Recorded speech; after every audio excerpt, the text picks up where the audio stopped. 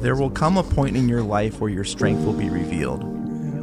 It may be in a single moment, or it may be over a prolonged period of time. It may come through a tragedy, an illness, an event, or a decision you are forced to make. Regardless of the circumstances, it will come.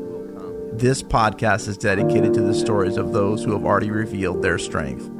It is meant to inspire you in your own life to persevere. This is Finding Strong, and it starts right now.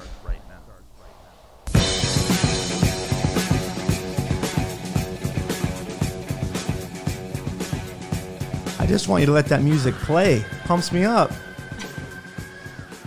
you guys even know what song that is, you younger folk? I know that one. The Immigrant Song by Led Zeppelin? No. Courtney does not know. No? No. Man. Good song. Young kids. I am Adam Field. This is Finding Strong, brought to you by 8 Man Strong. I'm here with our co-host Ryan Bader. And our guest today, UFC veteran, 10-time UFC veteran? 10 times. Courtney Casey. 10 times, huh? 10 times already, yeah. And just a couple years. We were talking about this before. Yeah. What was your first fight in 2015? 2015, yeah. I made my UFC debut. There you go. 10 times. Ryan's is going to be quiet today because he's feeling under the weather. He's a little sick. Yeah, my voice is terrible. That's okay. It's like most weeks. It's the same. Just keep talking. Shut up. I have been sick myself. Like you, which ruins my entire life when I'm sick. Yeah. I thought about this. I hate to be sick. I feel like if you have something in your life you're trying to do, a passion of some kind, to be sick is the worst thing ever because it takes you out of your groove and what you're trying to do every day. Mm-hmm. So when I'm sick, I'm just like more angry than normal and frustrated, and I can't wait to not be sick. Yeah, and I keep doing the same stuff that I usually do too. You just feel terrible because I'm never going to, unless I'm really sick and, a cough, whatever, it sucks. Unless you have some stuff coming out of you. Yeah. You got to stay home. I don't stay home and you just lay on the bed. You just go, right? I'm the same. You're like, why am I feeling like this? I'm the same. And you're like, I'm not getting any better, but you keep pushing it. Last year, I got as sick as I've been in like 10 years, same time. And I was fighting Fedor on, later in that month. Right. So like 3 weeks before, full week of just like, couldn't hear. My This is during the middle of camp?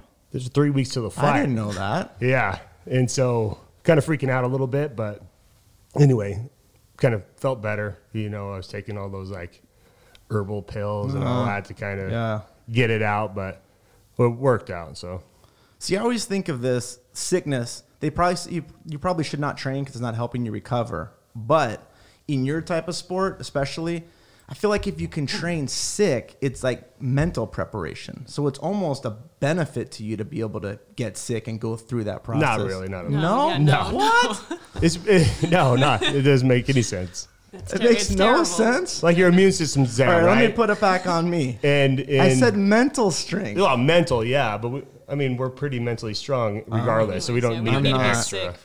To get that edge.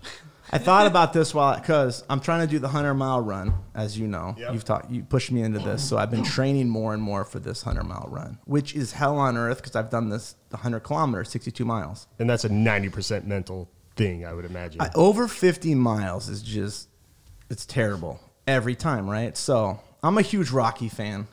I talked about this with Courtney before the podcast started. So have you seen Creed 2? Did you watch any of these? Wow. I haven't seen Creed 1 either. What kind of champ are you? What? You haven't seen the first I know. one? What kind of champ are you? Creed 2. I barely watch fights, so. Oh, that's true. Well, you're doing your own fighting, so, but I don't. I've just been around it, I think, for so long that I train and I just kind of shut it off. And I watch the bigger fights, whatever, on the weekend if something's coming up. But it's like it consumed so much of my life that now I'm kind of like pushed back a little bit. I see. Creed 2. You've seen Rocky 4 where Ivan Drago kills Apollo Creed. Have you seen that one? You remember that? Yes, I know the Rockies, yeah. In Creed 2, Adonis Creed, Apollo's son, becomes champion at the beginning of the movie. And then Ivan Drago's son comes out of, he's not even in Russia because they've been banished from there, and he's in like some other country over there, comes out to fight Adonis Creed. So it's Creed Drago again. Anyway, He destroys Creed like really badly, almost kills him. But he hits him when he's on the ground. So no spoiler alerts right now? No spoiler alert. I'm not going to go back and watch. Wait, this is the start of the movie. Okay. So anyway, he hits Creed when he's down. He gets disqualified from the fight. So still Creed is still the champion.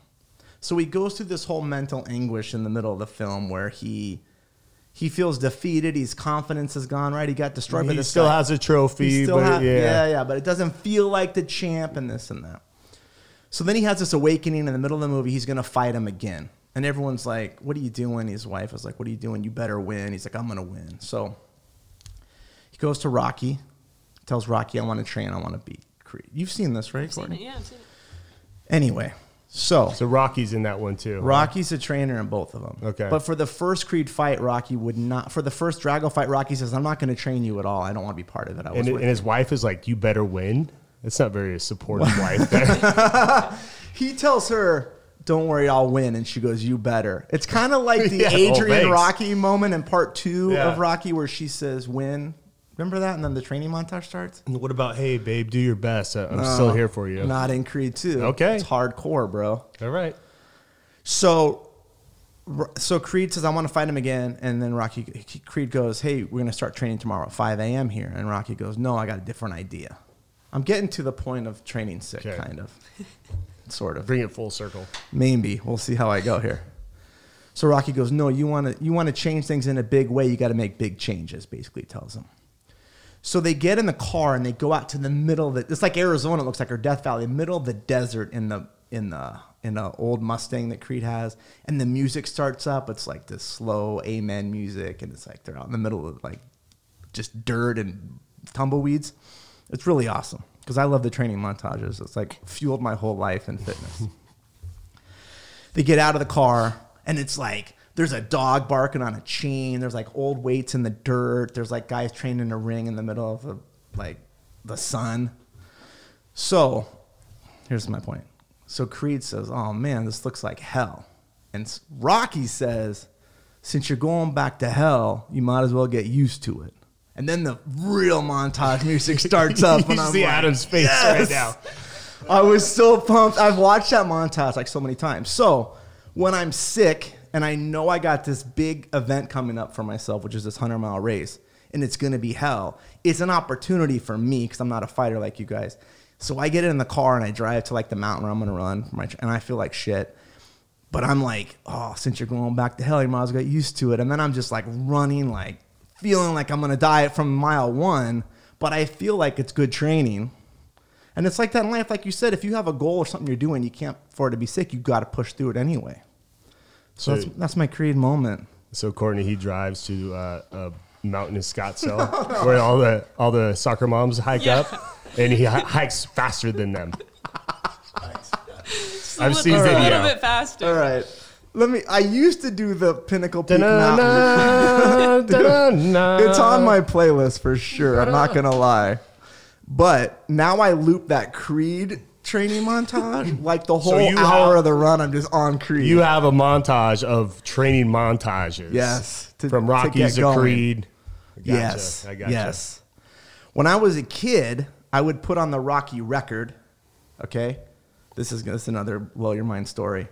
I would put on the Rocky record, and my dad had speakers in our backyard. We had a pretty big backyard, and we had like a punching bag on that thing. And I would put on Rocky music, and I would run around the backyard like I'm doing my whatever, my running. Then I'd hit the punching bag. And this is embarrassing, but I was in love with Annie. You remember the movie Annie? From the attic? No. What? What does that even mean? Annie. Okay. The little orphan Annie, the redhead girl. Really? Yeah. Okay. Her name was Eileen Quinn. Thought she was so hot when I was 10. And in my mind, I was going to be Rocky in a movie, and then she was going to be my Adrian. So my training montage in the backyard fluctuated between Annie's record and the Rocky record. What? Annie record? Yeah.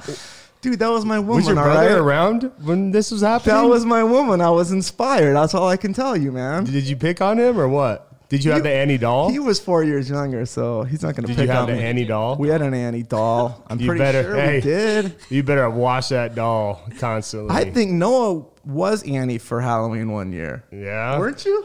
It's getting weird now. Were you attracted to your brother dressed as Annie? It was a weird day. I don't know. No, I'll give you that on the Rocky, though. Well, I remember being at wrestling tournaments in California, and I'd have the Eye of the Tiger, then the one I was just humming, the da-na-na, gonna fly now. Eye of the Tiger was that was Rocky 3, how it started with Clubber Lang. You had your Walkman where you put your cassette in there, you know? Remember Clubber Lang was in his own like garage training alone? Yep. And he had the ropes hanging off the wood beam, and he'd be doing the pull-ups. Oh, man. Little segue. Enough about you, Adam. You want me to segue? Okay. I was going to talk about a couple things first. One, this month's cause that we're doing is for the Australian fires, which has been, if you've seen any of the footage on the news, it's unbelievable, all the fires over there. Oh, yeah. It's crazy. And you see these people going out in the middle of them and getting these koalas and all this heart-wrenching footage of, like, the animals. Have you been down there? I've never been to Australia, no. Have you been down there? I haven't been down there, you know. Have you? Yeah, I've been down there. Well, I fought down there twice, but I went down there another time. Everybody down there is super cool. Yeah. It's a beautiful place, and so it's sad to see for sure. So we were obviously moved by a lot of that footage as a company, and so just yesterday we put out this shirt with the Australian flag on the sleeve, and the money's going to go to this organization called WIRES, which is a wildlife can't even say it now. Wildlife preservation organization, and the shirt sold out in like an hour, which is rare for the fastest one. Probably the fastest, which I thought is a awesome sign for us. Like, especially most of our clientele is from the United States, and that all of our clients to come in and buy right away from money going to another country is really awesome. Yeah. You know, so. Those sold out an hour. We're in the middle of running more right now to get them up for the weekend, hopefully, because it's a Friday right now that we're recording this. And so we'll try to keep them stocked throughout the entire month, because the more we can sell, the more we donate. It's a great cause, and, obviously you guys do a lot of different stuff, and it may not even jive, but people might not be aware of that certain cause or whatever. Right. But everybody can rally around this, Yeah, for sure. I mean, because it's got... people have died, the animals, just a devastation of the... Why don't you go the other route? What's the other route? That one kind of nude model raised $1 million. Oh, my God. Did you see that? She would direct message nudes if you donate. Do you want to volunteer for that? Well, I already donated a bunch. But no, I mean to put up them photos of you. I already donated about 10 grand through her. I did see that. It was like a couple $100,000, $300,000 or something like that. She's up to $1 million now. How sad is that for us as a company? We do a couple thousand and they do $1 million. You donate and she would send you like a nude picture. Then she got blocked on Instagram. They blocked her for that. Yeah. But she was trying to do it for a good cause. I get it. Yeah. Though. You have like guidelines there as a company, as in sending nudes, but how many nudes are getting sent through that? Yeah. Anyway. $1 million. Well, I'm saying in general. So if she raised $1 million, she sent out 100,000 nudes or something like this. However much she charged, I looked into it a little bit just for, well versed. But she does that. A few screenshots here and there. Yeah, here and there. She does that anyway on like an adult site. Okay. And then she was like, "Hey, I'm not going to get any money. I'm donating everything. I'll DM you through Instagram or whatever or Twitter." Yeah. And that's pretty awesome. $1 million. Yeah, that's your thing. Yeah, she's doing it anyway. Yeah, she's doing it anyways. Might as well. Yeah, so another cause that we did this week alone, that was before we did the Australian shirts, was we do those gift packs every couple of months for Phoenix Children's Hospital. Yeah. We put together a shirt and a little stringer bag for the kids and stickers and a couple of cards, and then kids that are getting admitted there for long periods of time, they get this free bag when they check in from 8 Man Strong. So Noah and I were working out the other day, and we thought it'd be awesome to put some of those on our website for just anyone to have for their kids, right? Like they could buy a gift pack for a kid that's struggling with an illness or bullying or something like this. And then we thought, we'll just put them on there for free. We'll do a number of them, a few dozen of them, put them up there for free, and then see how that goes, and we'll do that every month. So we thought, we'll do that. Well, throughout the month, people will come on, and all you have to do is put them in your cart like any other purchase, but it's $0, and then put the address you want to send to, and we just send it out.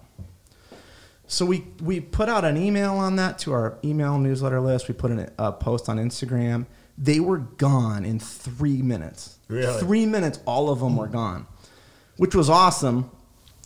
We want to continue to do that program, but after they all were sold, or I guess given away, we started getting emails from people with even more stories. So like someone wrote me and said that his nephew, his father was not involved in his life at all. He's been being bullied at school. He's like 13 years old and like 300 pounds, and he's trying to lose weight.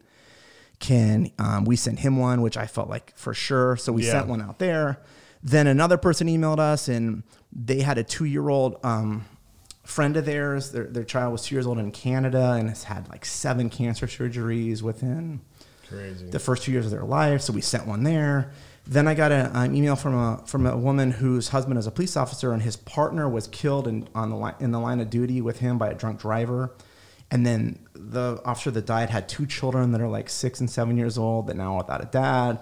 So we sent one there. So I guess my point of that is, if you're going through a depression in your life, you're in a low point sometimes, and you start to focus on that in yourself, and you get even more and more down and you're alone.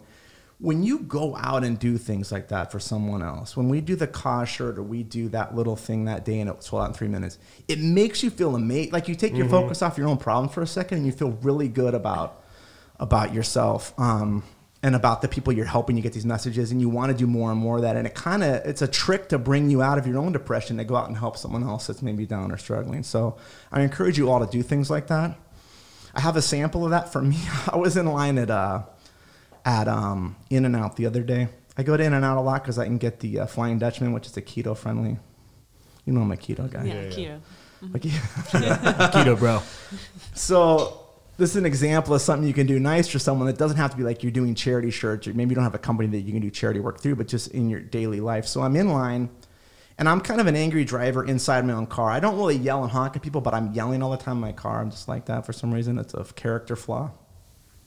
And this lady in front of me is like, the line is very long in In-N-Out, and she's like 8 to 10 feet back from the car in front of her the whole time. You know what I'm talking about? Yep. Yeah. And I want her like right on, like move up. I'm in my car. Touch move the bumper. Up. Yeah, come on. You're in your big jacked up Jeep. Yeah, I'm yelling. I'm angry for no reason, right? Here I am like talking about doing charity work as a company. And in my personal life, I'm all angry for no reason. This lady's not pulling up. The whole time for like 10 minutes in line, I'm yelling in my car. Come, like every time we'd go a little bit, Anyway, I get up to the window. She leaves. I'm like, thank God. I get up to the window. She's paid for my meal, this lady. Yeah, like karma. I'm like, oh, I felt like so like a terrible. big a-hole. I felt awful. And then I paid for the person behind me, which is an easy thing to do. Yeah. That anyone can do. So just something like that kind of brightened up my mood from her in 2 seconds. And, I was being a jerk in the car. But anyway, so I encourage you all to do things like that.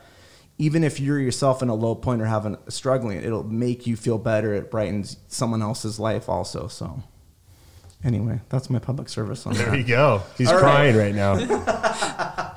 All right, let's get into Courtney's story, because she has a pretty amazing story. Her life from, I guess, amateur sports into how she got into professional fighting, because you did not grow up professional fighting. Did you even do any type of fighting as a kid at all, like karate or any of these type of sports? I did karate and taekwondo a little bit. Just like most kids, get thrown in after school programs and stuff like that. But your main love and thing was you were a soccer player. Yeah, definitely. Yeah, soccer for sure. So you grew up playing soccer, played all through high school, and you got a scholarship to play in college, correct? Correct. Yeah, at the University of Texas at El Paso. Okay. And you're playing soccer. Did you play there all 4 years, or how did that? Because you were injured, so I want to get into. Tell me the story about going to college and then the injury. Well, I got recruited and I went and played. I had no idea what UTEP was. I didn't even know that was a school until I got recruited there, and I got a full ride scholarship. And I played. I was the only true freshman my senior year, so I played all 4 years. Okay. And in between my junior and senior year, I went and played for the Seattle Sounders for the semi-pro team. Okay. And then I came back for my senior year. There's about 3 of us that went and played during the summer. And I came back, and it was pretty much throughout. I played the entire season, and the last couple, I think the last month, before we went to the conference tournament, I had a pretty bad injury. I fell on my butt. Okay. And they thought it was my back for the longest time. And, you know, doing chiropractors and everything like that. Finally, one of the chiropractors was like, hey, let's try to do an x-ray a little bit lower, because I wasn't starting to get paralysis in my leg and stuff like that. And I ended up I had shattered my tailbone. Oh. And it had fused back up and was pinching nerves, and that's why I was getting paralysis in my leg. Okay. So I ended up playing the rest throughout the entire time with that and just kind of battling through that injury. And then afterwards, once I found out, I think I found out like 2 months after season was over. So I went through everything, the whole season with that, the last like Conference USA tournament with all that going on. And then finally after season is when I found out what was actually wrong. Okay. And about 2 weeks after that, I got a letter to go try out for the national team and they were doing like a pro league because it was the first year that they were going to actually have a women's professional organization, more than like a couple teams. They were going to actually broaden a little bit wider, and I wasn't able to try out because of my injury. Because you're injured. Yeah. So was that devastating at that point? It kind of makes you take a step back and be like, man, I worked your whole life. My whole life. You know, obviously as a kid, your goal is to, you know, go to college and, you know, play on the national team. And I accomplished everything up to that point. And then when I got the letter, and I knew I didn't want to go and try out knowing that I had this injury, because I knew I wouldn't be able to give 100%. Mm-hmm. And I didn't want to be disappointed in myself by going and doing, because I could barely run. Like I could run a little bit and then my leg would go numb, and it just, it was painful. So I ended up not going and finishing. I stayed an extra semester of school, and I started training jiu-jitsu. And just as something to do, because you're frustrated. It was frustrated, like you, like when you're sick, you know, and you can't train. Mine was like I couldn't do anything. Like I couldn't play, I couldn't run. It was, and just being my last year of school, trying to finish it out and trying to figure out what I was going to do. And I ended up going and starting jiu-jitsu, and it kind of stuck. 3 months after that, I did my first tournament, jiu-jitsu tournament, So against against all guys, and I won. And there was a guy there that had a show in Roswell, New Mexico. It was Double Down promotion, and he paid everyone in $2 bills, which was pretty cool. That's like his thing. That was his thing, yeah. And so 3 months after that, my tournament, I took my first amateur fight. So 6 months MMA, training. Though. Yep, 6 months training. Well, where did you get the stand-up training? Then you went from jiu-jitsu right into full fighting? The guy that owned Sub-Grappling District is where I trained in El Paso. That was what it was called. Sub-Grappling District is what the name of the gym was. He was an MMA fighter as well, a big guy. Okay. And so he had a handful of guys that were trained, and so I just jumped in and just started training. That is crazy. Yeah. How'd you decide you loved to fight all of a sudden from soccer? You really just loved it from the start? From the start, yeah. I always, like, as a kid, I enjoyed watching, you know, boxing and, you know, martial arts movies. I mean, Best of the Best was one of my favorite movies. Okay. Creed 1 and 2. Creed 1 and 2, you know, obviously. So that injury you didn't have to have surgery? I didn't have to have surgery. I was going to have surgery, but where the bone had fused, they were worried that I would get permanent paralysis in my leg. Wow. So we ended up not doing it. I ended up getting epidurals in my back, and then they just kind of said, stretch a lot, do a lot of yoga, anything to, you know, is it healed now? Or do you still have the problems where you're numb?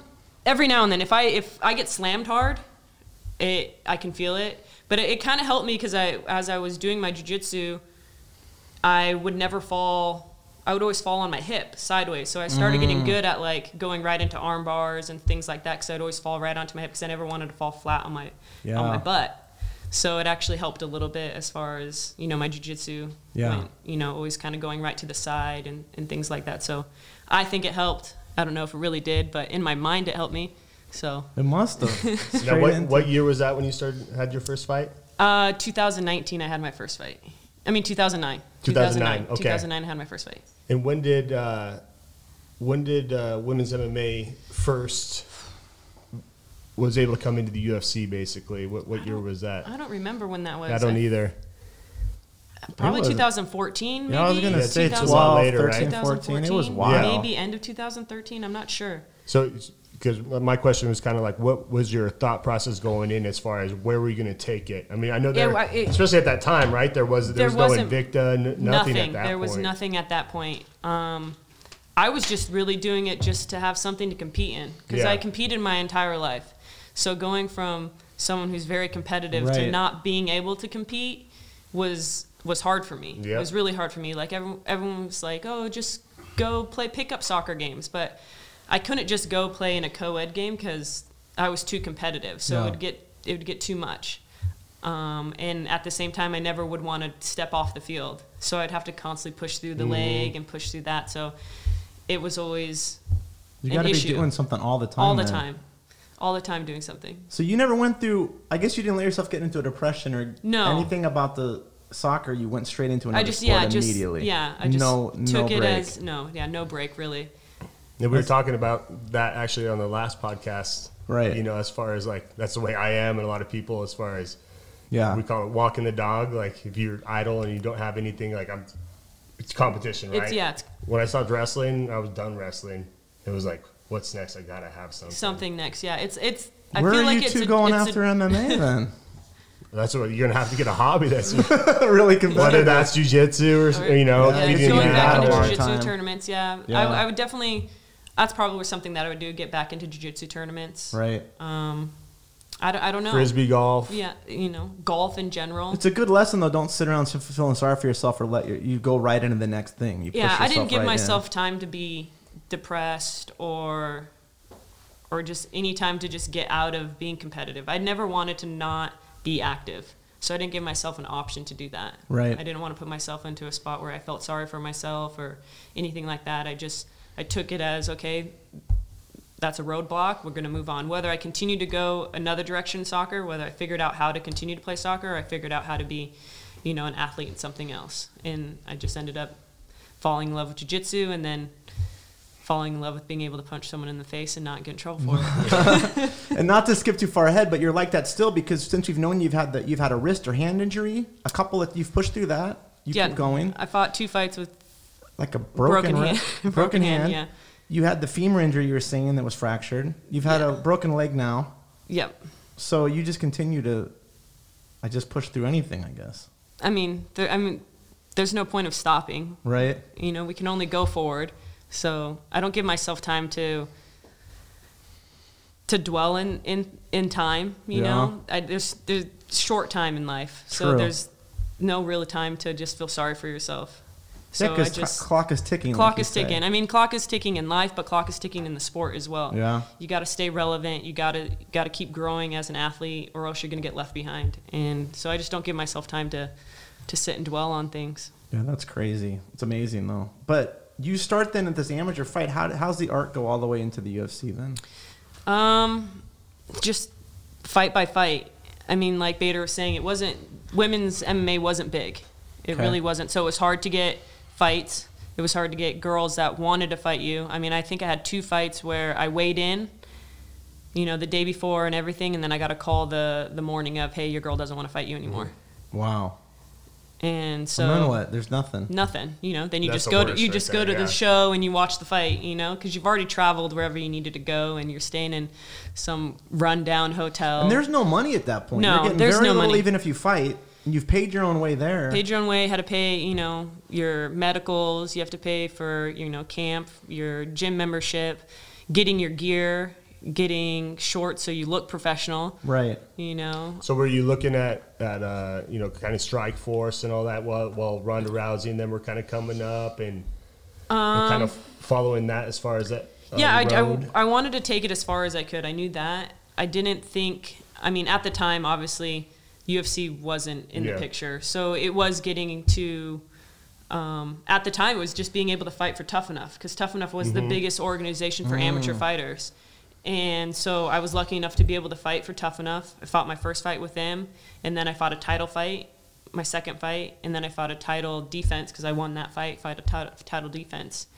And from there, I went straight to a major pro organization. So I went to XFC, which was on Axis TV at the time. So I never had the local pro shows. Like I never fought for WFF or, you know, smaller local pro shows. I went straight to a televised promotion, which I thought was good. But at the same time, I didn't get that smaller show experience where I was getting girls that were in the same caliber as me. I was thrown right to, you know, professional level. Yeah, professional levels on, you know, on mainstream television. And then my second fight as a pro, I fought for a belt as well. Are you nervous at this stage in your career or no? You're so used to athletics like Ryan. Yeah, too, it wasn't. It was more just, okay, they're giving me this, I'm going to take it. Like I never turned down any fights. I still haven't turned down a fight unless I was injured, which just happened this year. Was the first time I actually had to say, no, I can't take a fight. Because your foot was actually broken, or your lower leg at least. Yeah. Yeah. So then, when does the UFC, you said 2000? 2015, I fought JoJo Calderwood, who was number 9 in the world at the time. And I fought her on 10 days' notice in Scotland in her hometown. Wow. And I didn't actually know I was going to fight, like get cleared to fight until the day of weigh-ins, because I flew there and I still had to get, you know, you have to get your brain scan, you have to get everything cleared by the docs. So I did that as soon as I got to Scotland, and then cut weight. And at weight, when we got to the venue for weigh-ins, is when I got the email saying that all my stuff was good to go.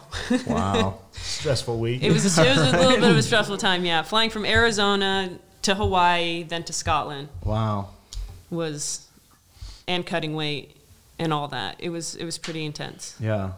This is where your story to me gets even more amazing from a perspective of inspiration, because here you've gone through the soccer injury, that career ended, you immediately went into another career, you built your way all the way up to the UFC. Now you're right in the first year or so of the UFC, you lose your father and your brother within a 12-month period, and you fought 3 times during that.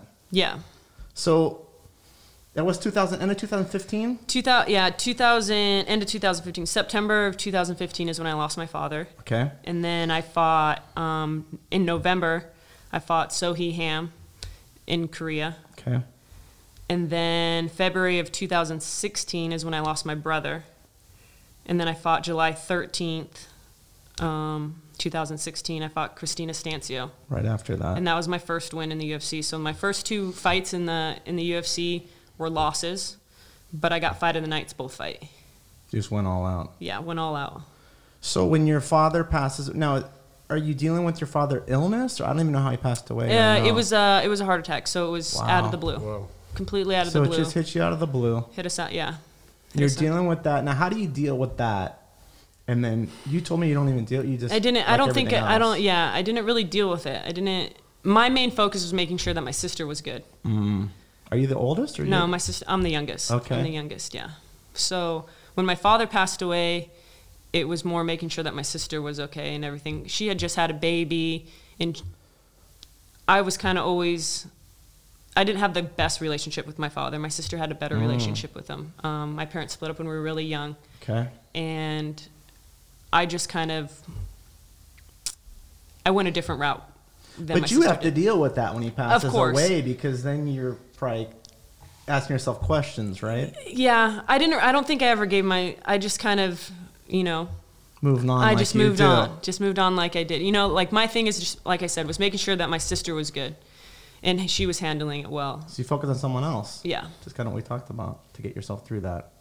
Then your brother, though, what's the story with your brother? My brother, he passed away from melanoma cancer. So when we found out he was diagnosed, it was stage 4 already. Oh my gosh. How old was he?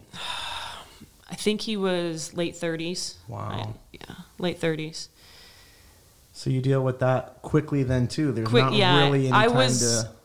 I was actually I had come down to Arizona just for that night. I was just flew into Arizona. I was actually gonna stay the weekend and leave Sunday. So I flew in on a Friday, and I was gonna leave Sunday to go to Vegas, because I was gonna be on The Ultimate Fighter with Joanna Jędrzejczyk. Okay. For that season, I was going to just be as a training partner for her and a coach kind of thing, just to be there. So another big moment for you. Another big moment. And like I said, I just so happened to be there. He got admitted to the hospital for some back pain, and then they put him in a induced coma.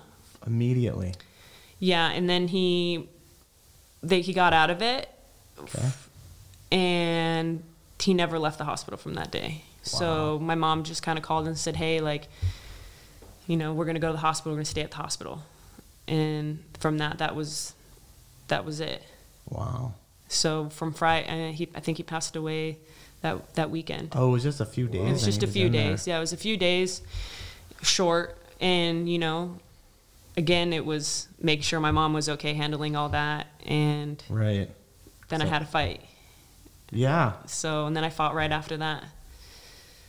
So do you use that pain in any way, or you just totally block it out for training camp? I'm trying to think, like, how do you get through something like that and still do your job and train? Deal I with don't know how I could do that. I think it's something that I kind of put on the, not that I put it on the back burner, but I just kind of tuck it away for a little bit. My thing was just, like I said, father passed away, was making sure my sister was okay. When my brother passed away, making sure my mom was okay. And just being as supportive as I could for her during that time. But in the meantime, I still have a job to do. You know, I have bills to pay. I have, you know, people I also got to take care of at the time as well. So I knew in my heart that that's what my brother would want me to do. Mm. Where does that strength come from? Because most people aren't wired that way at all. They fall apart. Have you always been strong as a kid and that type of personality? Yeah. Like I said, my parents split up when I was pretty young. I think I was like 3 or 4. Okay. I remember it. I remember going to 31 Flavors and my mom telling us that, you know, Dad's going to be at 3, you remember that? Yeah, and I actually called my mom the other day because it was coming on. I was like, Mom, like, how old were we? She's like, I think you were 3 or 4. Wow. And I was like, but I remember it. She's like, well, you could have just turned 4. So it was like 3 or 4, you know, or 4. Yeah. But it's obviously a major event to remember that at that age. And I remember having, you know, bubblegum ice cream. And I remember my sister being really upset and me just like telling her, oh, we're have 2 Christmases. Like, we're going to have 2 Christmases, you know, like it won't be that bad. But we were outside kids. My mom worked a lot. My dad worked for the mine. So he was always gone a lot because he worked graveyard shifts and, you know, 5 days on, 5 days off, things like that. So we were lock and key kids. We came home and Mom was working, Dad was, you know, working, and we were cul-de-sac kids and we hung out with all the boys. Yeah, we lived on a cul-de-sac. So it was just one of those things, you know, you just kind of fend for yourself. Then my mom got remarried and we moved up to Mesa, and same thing. My stepdad and my mom ended up opening their own business together. Okay. So they were always busy. So we were fortunate enough to have a community around us that helped us, you know, get to practices and things like that. I had great parents that were on the teams that I played for that would always make sure that I was at practice, whether I had to ride my bike there and they'd, you know, take me home at night because it was late, or they would come pick me up. But I was always taken care of. So you're self-reliant from day one. Yeah, from day one. I feel like that's how I have been. I was a kid that would go to all the soccer tournaments, but I was with different families. But they'd bring you. They bring me. So. Wow. So was the sport a distraction for you then your whole life? That's where you put your energy in, and that's where you also probably got accolades, and because your parents aren't around, right? So yeah, they were around, but they weren't, you know, holding my hand the entire time. My mom was always told us, you know, you can do whatever you want, you can be whatever you want, but you just got to do it at 100%. Whatever you want to do, and I'm going to help you. I might not be there, but I'm going to make sure that you're taken care of. She always made sure we had a ride, you know, or we had a way to get there. Yeah. And then with my stepdad, same thing. Like he wasn't there, but he made sure everything was paid for so we could go do those things. Right. So you get through these couple of fights with the passing of your brother and father, and then I don't know, is it easier at that point then, or is it? No, I don't think my career in the UFC has been easy by any means. It's 10 fights in, and I feel like I've had my fair share of wildness go on in the UFC. Yeah. And you fought all over too, huh? All over, yeah. What different countries have you fought in? You just named a few. Scotland, Brazil, Korea, and then I fought in Guam. When I fought for PXC, I fought in Guam and Manila. How was Brazil? Everyone loves to fight in Brazil. We fought on the same card in Brazil. Oh, really? You were on that card too? Yeah, It was my last UFC fight in Sao Paulo. Oh, okay. Yeah. How's that? Everyone loves Brazil. No. It's crazy. It's crazy. CB I love feel Brazil. like Maybe it's not the everyone only does. place like where you can get away with chanting you're going to kill the person. Yeah. Yeah. Like, Because you guys are the outsiders, Yeah. obviously, both of you. It was Did you both crazy. fight Brazilians in Yep. Brazil? Yeah. Yeah. So they hate you. The crowd She hates fought you anyway. Claudia, I fought right? Claudia. Yeah, she was ranked Okay. number 1. Yeah. And I wasn't ranked at all. No one wanted to fight her. Right. And she was 2-2, and I was 2-2. No one wanted to fight her. And I remember messaging Sean Shelby, and I was like, I'll fight her. And he's like, no, it doesn't make sense. You know, you're not ranked, she's ranked. And I was like, yeah, but on paper. And I remember highlighting it that she was 2-2 So you and I wanted was that 2-2. fight. Yeah, I mean, why not? In Brazil. In Brazil, Yeah. no, you know, Wow. I was like, why not? The Lions Den right there. Yeah. So, and I think like a week later, he's like, you got the fight. Because 'Cause no no one one- else yeah. wanted to fight her. She had lost twice to Joanna, and then she had won twice. So, I mean, my losses weren't to the champ, hers were. So that's where, you know, he was like, it doesn't make sense. But no one else wanted it, so I took it. Have you done that a lot of times then? Do you always Out of the go 10, get the fight for yourself? yeah, Every time? yeah, pretty much every time. Or they mess like I said, my first fight was on 10 days notice, and then I think out of the 10 fights that I've had in the UFC, 8 of them have all been short notice, meaning less than 4 weeks. Okay. And then you go in, the last couple fights we've been with you with the injury. Yeah, How do you deal with that? And you know it's going to obviously hurt the whole fight because it's the whole already... fight. Yeah, my fight with Are you injured in the one fight and then the second Yeah, fight it second was fight. still injured? I had broke my hand in the Felice Herring fight. Mm.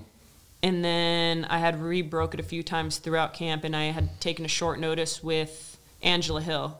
Okay. And my teammate at the time, Lauren Murphy, was in camp, and I came back too early because she was in camp, and I wanted to make sure she had training partners.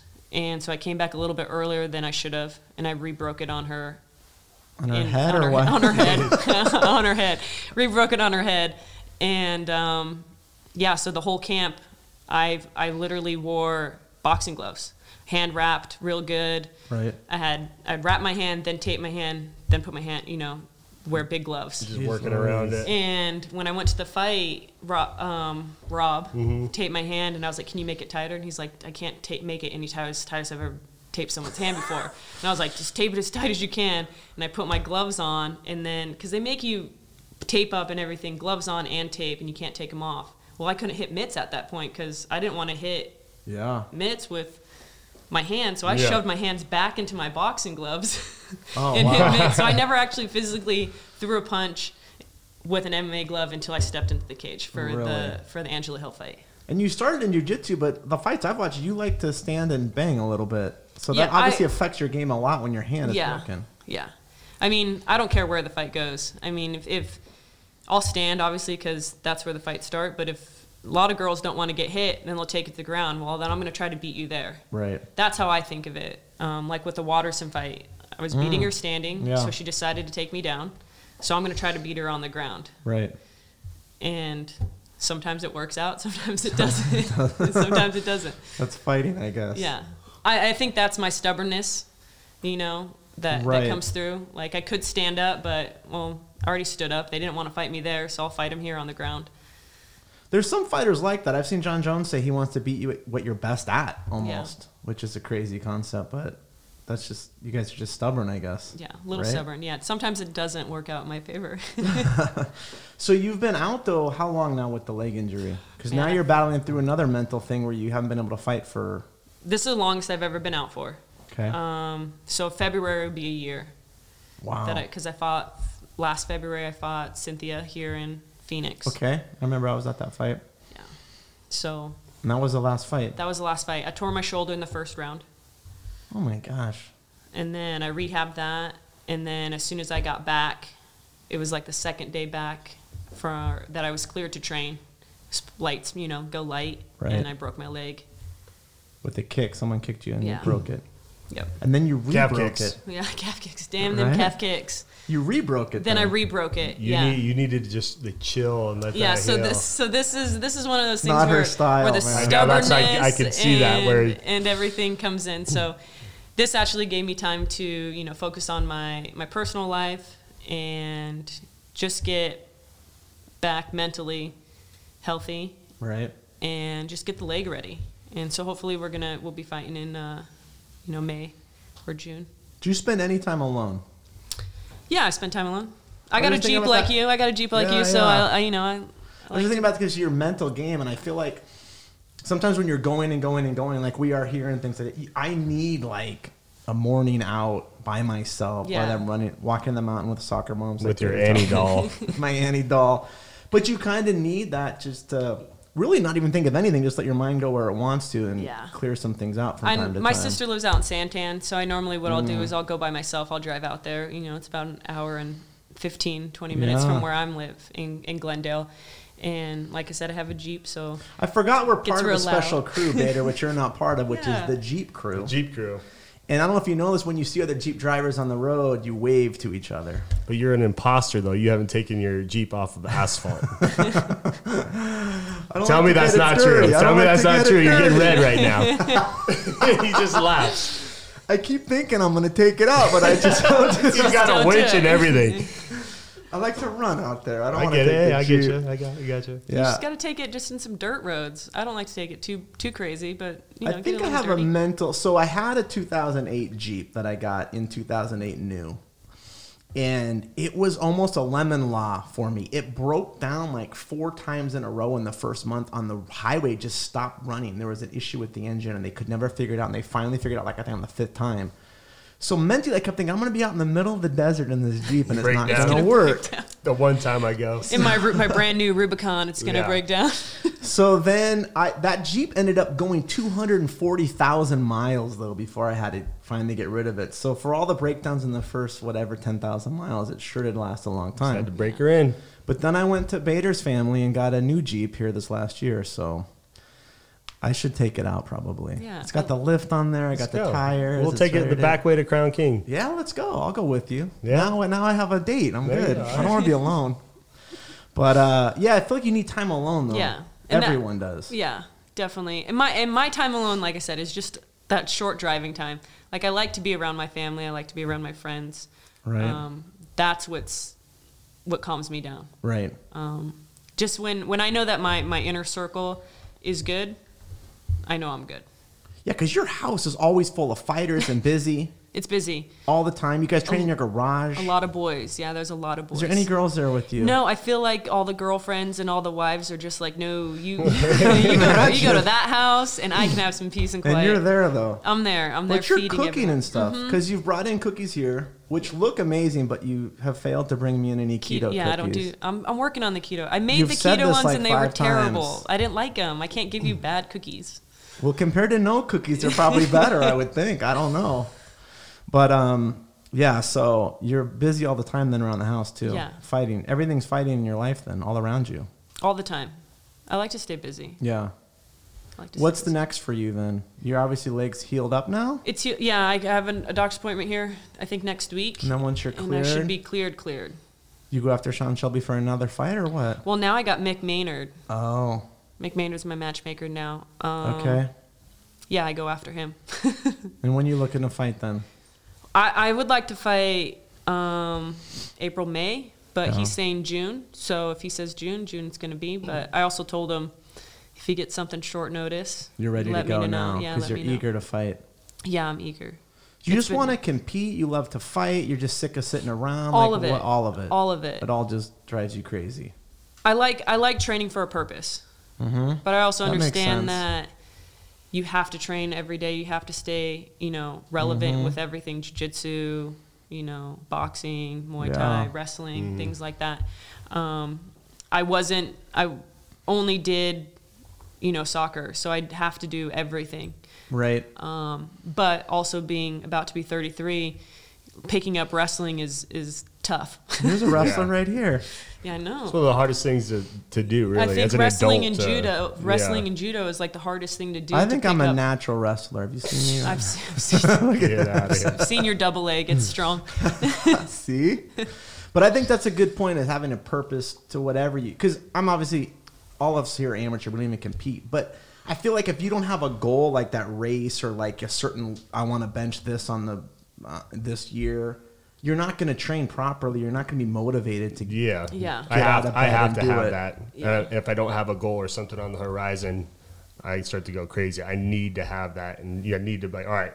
And that's your focus. Here we go. Then. It's this date, whatever, And when I don't have that, you're kind of lost for a little bit, and you're like, all right, what's next? What am I doing next? What is on the horizon where I could work towards to, you know, be the best at whatever that is, whether it's like your race or a fight or whatever it is, you know, or jiu-jitsu tournament or, you know, different hobby or whatever it is. You need a fight. You're calling out guys too, I see. I'll be fighting, 1st of April probably. Are you going to? Light heavyweight this time. Light heavyweight, yeah. Okay. Champ. So it was good. I got, I was like, at one point I was like 240. I was like, oh man, this is going to suck. But I took what was it? Last month, I wanted to get down as far as I could. Got down to like 213 without really like water weight. Yeah. Just like eating all that. I'm like, all right, I'm back. And so now I went up to like 225 and I'm staying there. So it was perfect. But your 240 was lean. You still had abs. You had cardio. That's why I was getting kind of scared. I'm like, I might not be making it back down. But at least it was like, it was lean muscle though, which is amazing. Because most people going up to 240 from a 220. Yeah. I did feel my body felt a little different though, like joint wise and all that. You're like carrying away they're carrying around that extra weight and training like that. I'm like, ooh, why my elbows or knees keep on kind of, you know, a little funky. And then my optimal weight, even at heavyweight, is to be around 225 to 230. That's where you go into fights at, pretty much? Yeah. Like California, we had to weigh in right before the fight. Oh, do they check if it's too much from the day before? Yeah, so like with Fedor, I was 225. With Congo, I was like 227. So that's perfect. That's where you like to be. My body just gets there. Yeah. People don't realize how big fighters are because you see the weight on TV is 205. He's 6'2", 205, and you think, oh, he's kind of slim. When you see him in person, they're walking around 230. Yeah. And muscled up, like lean, big people. Well, that's how, I mean, you're going to gain 20 pounds, you know, from just water weight from that, you know. So. Yeah, fans don't realize that, I guess. Yeah. When I watch you guys, because CB was 185, you were 205, I thought I was like the same size as these guys because I walk around at 215. You're way bigger than, first you're taller and longer because you're pro athletes, but you're heavier too. And then fighting at a heavyweight too, then you get next to the guys and you're like, holy shit. Some of those guys will cut down to 265. Yeah, even like Congo. He was a huge dude. Massive, right? Yeah, but you didn't struggle too much with that. You're stronger. Or what? Better?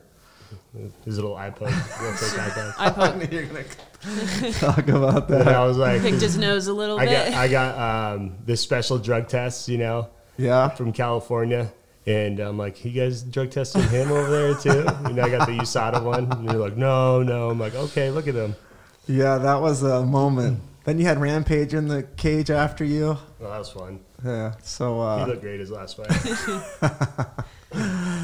Yeah, he was 260 or something. Dude, he looked every bit of it. 285, he said. Is that what he started so at? He cut 20 pounds to make the heavyweight That's limit. Big, man. That's big. That's Matt's size over here. Yeah. Right? It's hard to fight, though, at that weight. Though. That's the problem. You might be strong in a gym, but it's hard to fight at that weight. You're not as fast, right, and agile? Oh, no. Not at all. Not at all. So 230 you think's ideal weight? Yeah, 225, 230. You're the best. You're that weight at heavyweight, and even when you fight light heavyweight, then you come pretty back much. Up. Yeah, in camp I'm a little different. I'll start out. I was 240, and then I'll be down at like 233. But then like fight week, all that, the day of, like nerves, your body just like comes down. This is where we're going to be, and then it's around 227. How much weight do you cut for a fight from start of camp to then like 3 days out, and then finally? A lot. You don't want to say. I don't want to say. I mean, I'm 5'7" and I fight at 115 pounds. So. Yeah, that's crazy. Wow. Yeah, and I fought one fight at 110 pounds. How hard is that cut for you then too?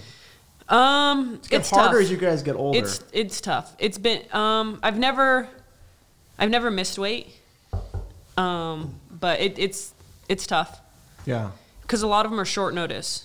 Right. So it's hard, when you're getting the phone call and you're like, oh, okay, I got 4 weeks. I was at the weigh-in here in Phoenix when you fought Cynthia. You guys both had a hard weight cut, it looked like. Yeah. I guess it's just like that. It's just like, I mean, and sometimes, like, I keep a log, so I know, like, okay, this is how much I was last time, this is how much I cut. And sometimes, 5 pounds out is easy. Sometimes 5 pounds out is hard. Sometimes it's 4 pounds. You're like, oh, it's only 4 pounds, but then it's harder than it was when it was 5 pounds or 6 pounds. So it's hard to even. So sometimes it's hard to gauge because every fight's different. You know, every single fight camp's different. Your body adapts differently. You know, I've started learning that some foods that you take in last camp, right, you can't take in the next camp because everything changes. Your body makeup changes, things like that start affecting, you know, the weight cuts. Your entire lives are fights. The training camp's fighting, the weight cut is fighting, the nutrition, the day of the fight is fighting. I feel like that's the easiest part. The actual fight is the easiest part of everything, because we fight every single day. Training is a fight every day, so we fight every single day. That's a metaphor for life. It's the practice up until the actual moment where you have to perform every time you anything. walk out of the cage or whatever, you're like, you're like, oh, that wasn't. Like, you make it into something different sometimes, or harder than it is, and you walk out here, you win or lose, and you're like, oh, that was fun, or, you know, like, that wasn't as bad as I thought it was going to be, or whatever it is. It's awful, like, to walk into a cage knowing I'm going to get punched in the face with basically a bare fist. You got to control it. I would not do well Some with that people can't all. control it. That'd be me. Yeah. I always want to run. I'm a runner. Right? This is a weird question, so forgive me. But females have to obviously take into account, like, you know, their cycle, their cycle. Yeah. How does that affect females when they're cutting weight or anything? I've never had a problem with it. Okay. I mean, I've cut weight thinking, okay, I'm not going to have my period, and I'm, you know, stand on the scale and then literally walking to the official weigh-ins, and I'll be like, oh, started my period. Oh shit. Didn't think I was going to, and started. You know what I mean? Or have it like the week before, or have it during, you know, weight cut. I've never personally experienced a problem with it, because I always account like I could gain 2 pounds, just, you know, before, I could lose 2 pounds. Okay. So I don't know. So, but I've never personally had a problem with it. I know girls use that, you know, say, I was on my period, so I didn't lose those 4 pounds. Right. I think great excuse. It's a great it's a great excuse. But for me, it's like, you know that from day one. I mean, you know that the moment you start having your period, like, okay, like, I'm gonna gain weight or I lose weight and things like that. Right. You're used to it at this point in your life. I feel like you should be used to it. I feel like you should know your body enough. But again, with training, things change. But you should adapt, knowing, give yourself, like, I might gain 5 pounds, so I need to cut 5 pounds earlier. Right. That's how I would adjust it. In the date, you know what I mean? In my eyes, like, making weight is your job, because you get paid to make weight. Right. And to step in the cage. And then, you know, then you get paid extra if you win. Right. But your goal is you have to make the weight to be able to step in the cage, because at any time, if you don't make the weight, your opponent can be like, I'm not fighting you. Do fighters like the win bonus, or you'd rather just get paid no matter what? You know what I mean? On the UFC, you're half the pay half if you and half. lose. Yeah. It would be nice if it was more to show. Because you've done all the work, you're fighting regardless. You know what I mean? It's like, I don't know. I mean, it is what it is, but that's how it is. Still. I know some people have it like where their show money's a lot more than what their win money is. Like, oh, I get 20,000 to show and I only get 10 to win, or I get 50 to show and I get 20 to win. So you're guaranteed more money up front. Right. That's what, like, a big thing when we left for Bellator. Right. That's what we do now. It's just flat fees, bonuses for finish, whatever. Yeah. You know, because I can fight a certain way with using my wrestling to secure my win bonus, which, you know, you start getting up there, it's a substantial amount that you're leaving on the table if you don't win. You know, and so sometimes you find yourself, and I think it's a detriment where, like, all right, I can go in there and take this dude down and, you know, just beat him up on the ground, or, you know, and it might not be the most exciting fight, but I won that fight. I doubled my money. And you doubled your money, and like I said, you're leaving a lot on the table. You know, with a flat fee, I mean, obviously you want to win, but you can go out there and be more free, I think, and take more risks and chances and stuff like that. But what would you feel if it was you either win or you draw? Win or you draw? Yeah, it's like you got 15 minutes. You either win the fight or you both draw. If no one, as far as like a stoppage, that's what it is. Like, okay, it's a draw. That's kind of like a street fight back in the day. Yeah, you both just stop at the end. Are we done? No one really won, so it's a draw. That's interesting. I've never heard that. Yeah, I was talking with one of my friends about that, how interesting the fights would be. So then you have to finish, or you're just you just get your money, your show money, or whatever it is. No, I see it on the financial aspect of it. Yeah, I would just be pissed if I go out there and totally dominate this dude. Right. He's like, it's a draw. You're like, he's just hard to finish. What do you want me to do? Well, you not had a problem finishing what lately, What about bringing back That's the 10? What she said. What about 10-minute first rounds, like old Pride rules? I can see that. I mean, I feel like a lot of fights would have gone a lot differently if they had that. I think I would like that more because you've got great cardio. You'd be really good at that. A lot of I went on like cardio, whatever, but as far as like that break, I think you know, so if you had one and you have one break and you're like, I go back out there, I'm done after this, right? The last 5-minute round. 10 minutes is a long time to fight, though. It is. Yeah. Holy smokes. That's a whole different mental game right there. I can't even do 3 when I'm hitting a bag with you guys. I'm like tired after 3 minutes. Yeah, people don't realize how hard it is, especially when you have, you know, sparring and all that. It's hard. And then you have a new person you've never fought and or it's trained wrestling before. And holding on to each other. And you realize that they're really trying to hurt you. It's not like sparring where they're like, oh, I'm going to try to tag you up, but I'm not going to, you know. Try to finish you with the knee in the face or something. and so that brings another part of it too, the emotional side. You kind of can drain yourself and whatnot. Crazy. You guys live a crazy life. It's been awesome having you on. Thank you. I think your story inspires a lot of people, especially going through hard times. That just put your head down and move forward, basically, is how you do it. Yeah. Right? Pretty much. Awesome. Thanks for coming in. We really appreciate it. Ass. Thank you. Pleasure having you. Remember, Strong has many forms. Find yours. Hit that gong. Oh, yeah, the Joe gong. Not the bong, the gong.